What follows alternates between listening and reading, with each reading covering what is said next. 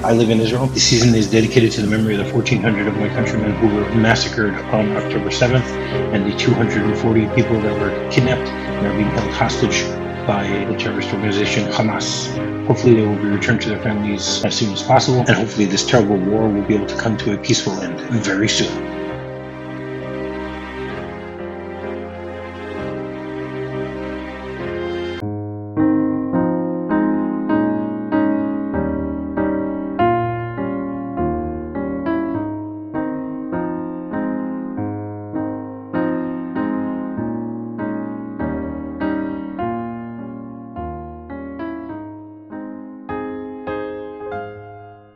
Hello, everyone, and welcome to minute 21 of season 6 of MovieRob Minute, the daily podcast where we take a Capra-esque journey through the 1946 classic It's a Wonderful Life, 1 minute at a time. I'm Rob, and joining me today is Tierney Steele from the Apocalypse Now Minutes. Welcome back to the show, Tierney. Hey, good to be back. I'm very curious to see how you have a Capra-esque podcast. Ooh. Well, it's a Capra-esque journey. It's not a Capra-esque podcast. Well, but what makes it a Capra-esque journey? The things that we must answer for ourselves as we listen to your wonderful podcast. There you go. Thank you. Thank you for that. So minute 21 begins with Violet asking a question and ends with George and Mary starting to dance. So before we actually get into everything here, what's your background with this movie, Tierney?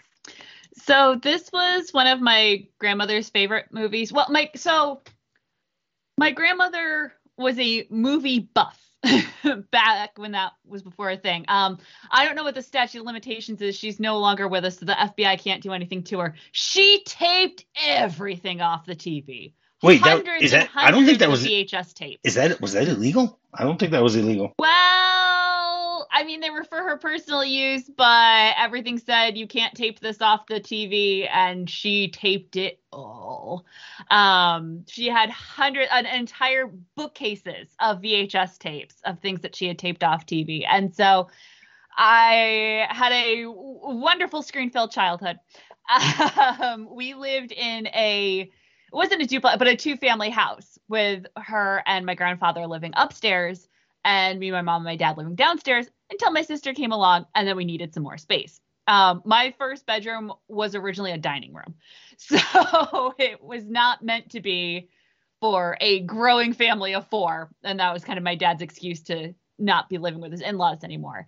But so for the first 7 years of my life, we lived with my grandparents, and even after that, we lived across the street from them. So after school, it was like, what do? You go over to grandma's and you watch old movies. And I could not have told you at the time which movie had the scene where people are dancing and fall into a pool. But spoiler alert for this week, it's this one. How long did it take you to figure that out?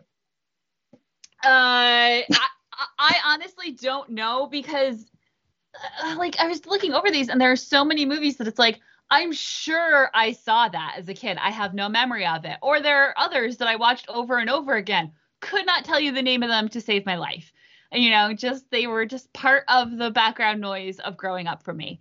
And so there were a lot of years where I was like, oh, I've never seen It's a Wonderful Life. I don't know that one. I know it's a Christmas classic. I've never seen it.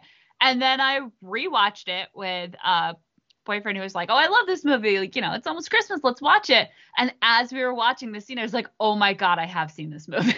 Yeah, but if you didn't remember it, so I guess, it's one of the beautiful things that if there's a movie that you don't remember seeing, you don't remember the plot points and things like that, you can rewatch it and enjoy it a second time almost as much as you did the first time. Yeah, literally the pool was all I remembered. So that's why I asked for the scene. No, obviously. But yeah, and I've watched it a couple times since then, but It's a Wonderful Life was not a Christmas classic in our house.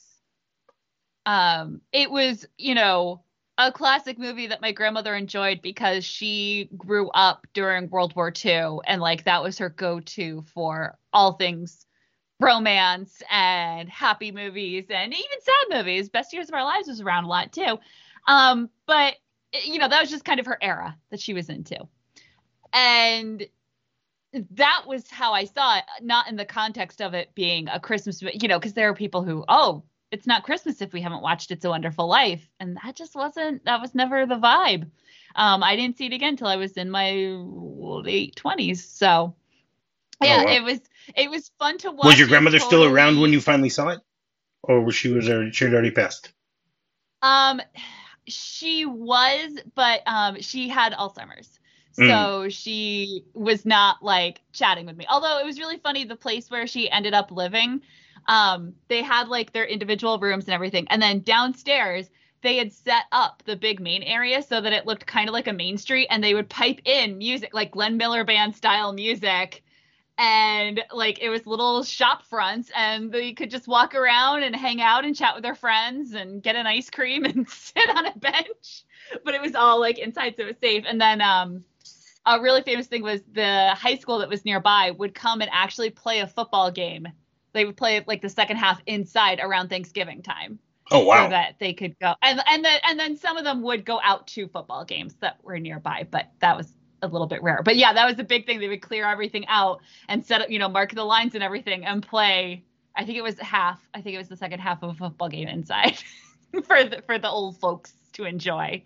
Cause yeah, she was just trying to recreate this era for themselves. Oh, wow. That's actually really cool. It's somewhat heartwarming to think about the fact that they, wanted to help bring back these memories, for people in this old age home. So yeah, wow. Yeah. Very cool. Yeah. So, so she wasn't aware. I just revisited it. I will say, not to like break the magic of when this podcast airs, but it was very strange to watch this movie like on a warm day, like on a just normal evening. You couldn't get snow around Boston this time? No, not this time around. But yeah, so that was my first showings of it, multiple, and my most recent. Oh, wow. Okay. All right. Very good. And now, is it a Christmas staple for you, or it's not? Or just Die Hard is? And that's it. No. I would consider this a go-to Christmas classic. My absolute favorite, still gotta be in the black and white, I don't mess with that colorized nonsense, is the original Miracle on 34th Street. Okay. That's my favorite. Like, it cannot, because it bridges Thanksgiving to Christmas, and it cannot be Christmas without it. I also love Christmas in Connecticut, another one around this time. But I would say this is up there, and I feel like, because it was such a stereotype of like, oh, it's on every year at Christmas, like, it's easy to get your hands on around that time of year, if that makes sense. Yeah. So yeah. Well, there's a reason why it was so readily available.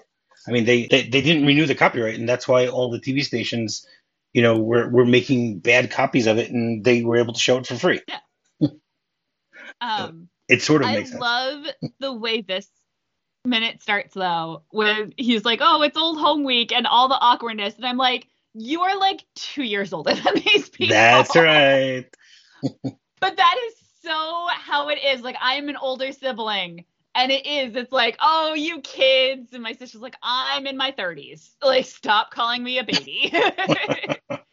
And it is. It's like, oh, these kids. It's so awkward. I couldn't possibly. And it's like, George, you are also a child. Yeah. I mean, for me, the craziest thing about it is, and we talked about this a little bit last week, how, George is like, I don't really want to go, like you just said, because, it's all these kids, again, 2 years younger. And then Harry says, oh, there'll be a lot of girls. And like, how big of a town is Bedford Falls? You'd think that they basically know everybody in Bedford Falls. It's not like it's New York, and they say, okay, well, maybe there'll be some people that you don't know there. I mean, this is, either this is homecoming or this is the prom. I mean, they never really make it clear the name of this gathering. Well, this is it's not prom, but it's graduation. Correct. Basically. Right. Exactly. But they never call it that. They just say it's the graduating class of 1928. That's the that's the extent of it. But the idea is that, okay, so, and it looks like they have a pretty big class. If these are mostly, kids from, that are graduating? I don't think it's mostly kids that are graduating. I think there's a lot of this, as we can tell, everyone brought their older brothers and sisters. That's true also. Because Violet's there. As far as we know, she doesn't have a connection. Well, we don't know. We don't know how old Violet is. Violet could very well be the same age as Mary. Oh, she's also, yeah. I guess that would make sense. Because a few weeks ago we had the whole conversation between Violet and Mary, how they're both vying for George. As George is George was a 12-year-old, so we don't know if these girls were 10, 11, 12. Actually, we know that Mary is not the same age as George, so it is possible. Because Violet could have said, "Well, I'm older. I should be able to get him," or something like that at the time. Yeah. Yeah, I don't know. I do. I love this though, because I don't know if you've ever experienced the old home week where you go back to your hometown. It used to happen a Thanksgiving break and Christmas break. Everyone would circle back in and you'd be with your family for the holidays. But then there was that weird in between time where you would just run into people at the store or, when you got older at bars and stuff. In fact, one of my best friends, Joe, was always like, I don't want to go there. It's all going to be people from high school. I can't handle it. And I don't know. It's weird because it's what have they been doing? It's very weird because this is set up this is Harry's graduation from high school and George is older. But what's George been doing? No, George has been working in the building and loan. That we know. Already? Yes, George has been working for 2 years in the building and loan. That's what we know. To save up for college? Yes. Is that the... Yeah. It was very confusing to me how all these guys are and I'm about to go off to college. And it's aren't you George's age? No, what do you mean? They're all saying that they've finished college. That's the crazier thing. If they're only 2 years older, so how could Sam Wainwright already have finished college? Is Sam finished with college here? Okay, sorry. It makes it sound that way. Maybe it's just because he's still in college, but he is big man on campus. Okay. We do have the fact. I mean, we'll get into it a little bit this week when we start talking about it. But both Marty and Sam are already in college, and they're trying to convince Harry that he should be going to their college. That type of thing. Okay. So I mean, I have a question. Go ahead. What happens to Marty? Poor Marty Hatch, who's never mentioned again. Well, that's right. He's never mentioned ever again. But what's even funnier is, what's Marty's sister's name? Mary. Okay. His poor kids. His parents their parents called them Marty and Mary. They're just, so therefore we know I had that note too. Right. So therefore we know that Mary is not, the same age as George. Obviously, because if Marty is the same age as George, so she has to at least be a year younger, if not 2 years younger, along with everybody else. Yeah. I mean, at the end of this week, we'll find out exactly how old she is. But it's just very strange the way that this whole thing goes. But let's just go through the minute, and we'll see where things go from there. So, we ended things on Friday with George actually saying hello to Violet, and then Violet's response is, "Hello. What am I bid?" Okay, it makes it sound as if, maybe they're having an auction for bachelorettes or something like that. It's just very strange. Why would she say, "What am I bid?" I think she's just being flirtatiously weird. Violet always has that little extra va-va-voom going on that I kind of like that no one else seems to get it around her. You can go back to what happened a week and a half ago when we talked about the fact that Bert saw her. And, Bert said, "I'm going to go home and visit my wife in the afternoon because I just saw Violet." We don't really need to explain why, but, apparently, Bert's faithful to his wife, but, he does, actually, we know what everyone in Bedford Falls that sees Violet. I mean, we'll see this later on also, people, I mean, she's obviously a very beautiful woman, and therefore everyone seems to want to be around Violet. But I think it's not just that she's beautiful. Yes, she is beautiful, and that's what they're going for, that original thing. But it's the way she owns it. Yes. that really just kicks her up a notch. Yes. And so introduce yourself like, what am I, like that's just some of those little like, ain't I a scamp? Ain't I a sexy scamp things? Well, And I don't her know face because here. she's always. I mean, we know that for the last 10 years or 9 years, she's been running after George. Also, it's very I think interesting. she's been running after everyone. That's my convince that like George would be her first pick, but she's not sitting around waiting. No, not at all. She's definitely not waiting around for him. I think she's not waiting around for him, and she wants to, in some ways, make him jealous, but he is oblivious. Yeah, not realizing that that is impossible. Exactly. Yeah, her face when Marty says, "Oh, go dance with my sister," is priceless. Yes. It's so funny. That's true. That's true. Now, I mean, did you notice that she has like something in her hand? It looks like.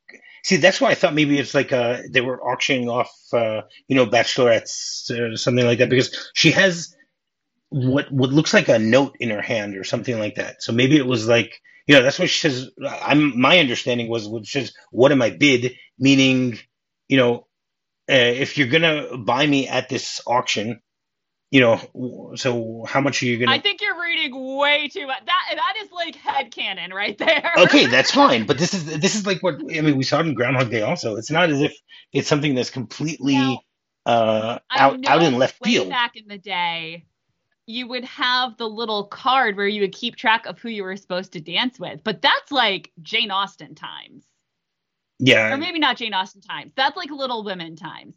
And I don't know if they were doing that in 1946. But no, that would explain, because later the guy's like, hey, this is my dance. And like, no. But it seems as if he is, he went there with her as not, that was my impression. Whatever, we'll get there in a second. oh, I But don't think she's there with anyone. That guy cornered her. We'll get to him. We'll yeah, get we to him. definitely will get there. And we have a lot to say. I have a lot to say about it. You know. And then, Mhm. George is looking at Violet, and then we hear someone say, George. And he looks over and goes, Marty. Well, it's old home week. Everyone starts greeting around, and you hear, Marty, Sam, Harry, how you doing? And then that's when Marty does this very crazy thing that you mentioned. It's a very strange request. They says, do me a favor, will you, George? What's that? You remember my kid sister, Mary? Oh, yeah, yeah. And then Sam goes, Mama wants you, Marty. Mommy wants you. Remember? Again, we talked about the fact that maybe there's a 2-year difference between them. It's pretty funny that they're Mhm. mimicking the way that she might have acted, maybe a decade ago. As a kid, yeah. This isn't something that just happened recently. And then Marty asks him, he goes, dance with her, will you? He goes, oh, me? Well, I feel funny enough already around all these kids. And he goes, oh, come on, be a sport. Just dance with her one time, and you'll give her the thrill of her life. And then he calls out to her, hey, sis. Poor Mary. But Everyone knows she has a crush on this guy, even her brother. that's right. But it's funny that her brother is going to go over to one of his, childhood friends and try to convince him, try to convince him to have one dance with his little sister, with his kid sister. It's just very strange the way that, I mean, I know that the plot needs it for them to do it this way. Hmm. Because it goes back to the fact that, I mentioned before that George is oblivious about Violet, but he's oblivious about Mary too. George is Oh not yeah. not thinking Well, about and women. like no. And I think I mean, I grew up with a bunch of people where like we all kind of grew up together, and I could totally see us doing this, like someone being like, "Oh, go dance with Tierney. You know she has a crush on you. Come on. You'll make her day. She just graduated high school. For goodness sakes, give her a thrill, you know?" Um, and so, it's not like Marty goes over and is like, "Hey, George, marry my sister, will ya?" Like, he's just, maybe he can tell that, maybe he's seen, like, we don't know that he didn't just come from seeing that Mary's been cornered by this guy and is like, oh my God, go save her, please. Right. Okay. That is Like, a I can't possibility. save her. It'd be weird. Like, she doesn't want to dance with her brother, but like, I'll send over my friend. He's a good guy. He'll do it Right. and get her out of there. Okay. There is something to that. Little knowing Yeah. the beautiful moment that's about to transpire. Yeah. Seriously, trying to figure out what's going to happen there. Hint, hint. Now, I've talked numerous times about the fact that I've listened to the commentary of this movie. There's a film professor named Janine Bassinger, who I reached out to, but she didn't respond to me. She has done a commentary of this movie, and she talks about the fact that one of the things in this scene that Capra does is that all of the characters seem to fill up the screen, meaning that you start off with just one character there, and then as people show up, there's more and more. So it makes it seem as if, on the one hand, there's more camaraderie, but on the other hand, it's also makes it seem as everything is very crowded, and that George possibly doesn't have a choice but to follow through with this type of thing. And then that beautiful, like, they lock eyes and everyone else disappears, and it's just the two of them. and they don't play the music for that. It's Love at First Sight movie, except they've known each other before. Well, they've known each other as kids, and he again hasn't paid. I mean, back when I talked about this a few weeks ago. When he's in the soda shop with her, she is driving him nuts. But he, again, is oblivious, even though he talks about wanting to have, he's going to have, what does he say, 3 or 4 wives and a harem, but he's oblivious to the fact that there's this little girl who is madly in love with him. I don't know how you're going to, I don't know how one will get a harem or numerous wives if you're just going to completely ignore them. I don't know. So it's a little strange, but okay. We'll take it for what it is. And then George says, "Don't be long, Marty. I'm not being a wet nurse to and at this point he sees Mary. Sees her. Yeah. And then they give us a different shot of things, and we see Mary, and she is talking or she's listening to someone just talking his head off. Okay. She is being talked to. It reminded me so much of that meme of the guy explaining something to a girl, and she's just like staring at the floor like, oh my God, stop talking to me. That's right. And so we hear this guy say, the next thing I knew, some guy came up and tripped me. That's the reason why I came in fourth. And if it hadn't been for that race had been a cinch. I tried to find out who it was later, but I couldn't find out. And then he says, nobody'd ever tell you whoever it was because they'd be scared because they know what kind of guy I am. Now, do you recognize this actor? No, I was wondering if you had any background on this guy. Ooh, wow. I am shocked that I'm actually able to surprise you with this. This is an actor who was very, very, very popular a decade earlier. His name is Carl Dean Switzer. Have you ever heard that name before? No. Okay, his screen name was Alfalfa. Hey, that one I know. He is one of the main characters from Our Gang, the Little Rascals. I mean, he's great here. He reminds me so much of the smarmy guy, the son of the hotel owner in Dirty Dancing, where he's just like, I'm so cool, and girls love me, and I'm just the best. And meanwhile, it's just like, dude, you're the worst. Yeah, seriously. And what's really funny is that, he was this adorable, loved, character from 10 years ago. And here he seems completely cast against type by playing this guy. I mean, I don't think we ever find out his name. No. Maybe the closest is he's called Othello. But, yeah, I thought, if he would have had the hair sticking up, maybe he would have been a little more recognizable. Definitely. No, I thought it was interesting because on the one hand, like, it just shows like the manners that everyone was expected to follow, because when Jimmy Stewart says, oh, why don't you stop annoying people? His first response goes, oh, I'm sorry. And then he kind of realizes how insulting he's been. He goes, hey, like, it's such a great, like, delayed reaction to being insulted. So I think he's That's great. Right. He not only advances the plot, but he is great at it in this scene. Yes. Right. So Carl Switzer, so he was born in 1927. So at the time this movie came out, he was 18 or 19. So it Perfect. fits in the age range. He, he was a child actor in the Our Gang short subject series as Alfalfa, and he ended up leaving the series in 1940, and then he wasn't able to find very many roles because everyone wanted to typecast him as someone like Alfalfa. And so he got a whole bunch of small parts in B movies and stuff like that. And then he ended up leaving show business and becoming a dog breeder and a hunting guide. And in 1959, he actually got into an argument with someone over a dispute over money, and he was actually murdered. It's interesting thinking about the fact that, someone like Alfalfa was, ended up the way that he ended up.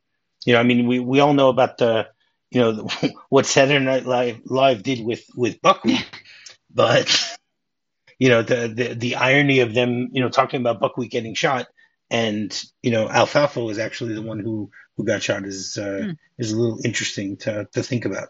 Yep.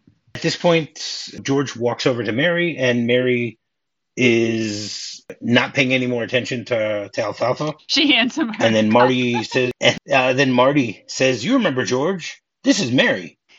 "Well, I'll be seeing you," and that'll be the last we're going to ever see of Marty. But again, Marty's hardly why? He'll be back, Marty McFly, in 9 years. What a nice name. Yeah. Yes, Also, it's such a nice name. Let's name our third child after him. Yeah. It's such a nice name. Exactly. George just looks at her, and it's funny that Marty has to actually introduce her because, again, goes back to the small town thing. He knows who Mary is. Yeah. He doesn't really need to be introduced to her. It's a little strange that they do it this way, but I think it's more for us than for the characters themselves. Well, and there might be... they're now saying, okay, this is that little girl that we saw a few weeks ago. Yes. And I also think there's part of Marty that, isn't sure. He knows that George isn't interested in girls, hasn't been part of this. And, we're going to say, she's like, "Oh, you pass me on the street all the time."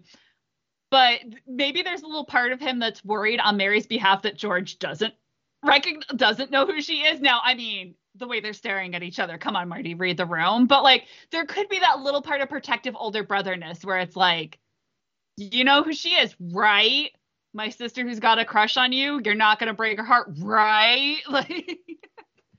Exactly. I could see that, that just in case you're totally oblivious, even more than I thought, let me make sure that, this is my sister Mary. And then of course he sees the looks on their faces and says, "I'm out of here." That's right. And I love George's response. He goes, "Well, well, well." And then Alfalfa just sort of ignores the fact that George is there and says, "Now to get back to my story, see?" And then we hear music start to play. And then George just takes Mary's hand and they start dancing. And then Alfalfa goes, "Hey, this is my dance." And then, as you mentioned earlier, George looks at him and goes, "Oh, why don't you stop annoying people?" And he goes, "Well, I'm sorry." And then he does a double take and goes, "Hey."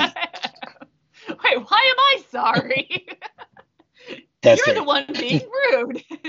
That's right. And then the two of them start to dance. They move away from him and start to dance, and we see the scowl on his face that he is a little perturbed about this whole thing. And that's how this minute ends. Did you have anything else you want to say about this minute? No, I said it as we went along. Great. So since it's Monday, our segment is Capra Monday, where my guests will give their top 5 Frank Capra directed movies. So Tierney, why don't you start with your number 5 and work your way up? Oh, good. Okay.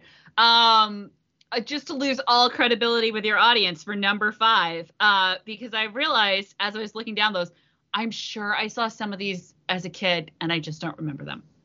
Number 5, I have Mr. Smith Goes to Washington. Can I tell you anything about Mr. Smith Goes to Washington? No, I cannot. But I can tell you that one of my favorite episodes of The Simpsons is Mr. Lisa Goes to Washington. I looked it up. It's season 3, episode 2.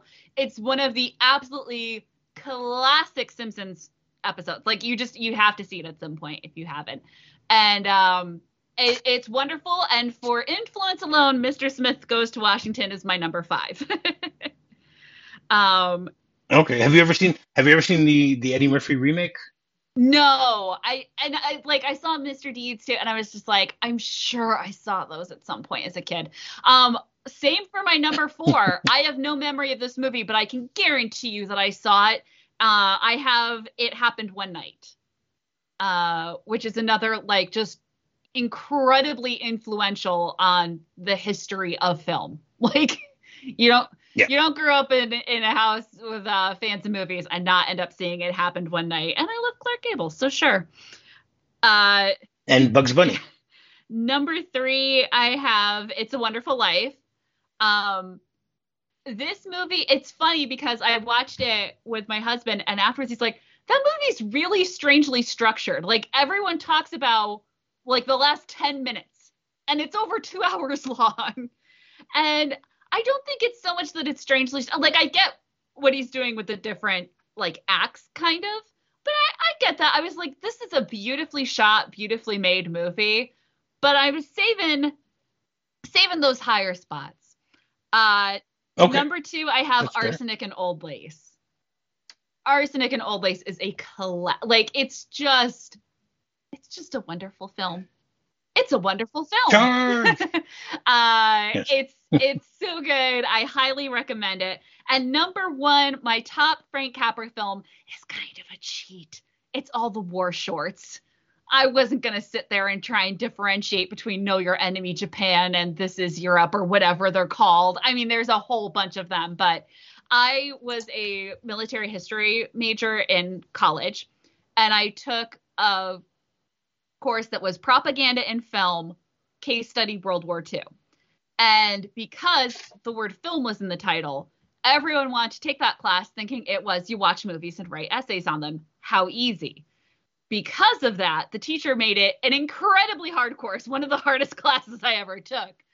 But it was so worth it. And we watched all those. And I'm actually on the wait list at the library for the book Five Came Back, which is about the directors who went and made these war shorts. Oh, that is such a. Have you seen? I'm assuming you've seen that miniseries. I have. So about Five Came Back. So I have it. So that's the thing. I have it on my like to-do list.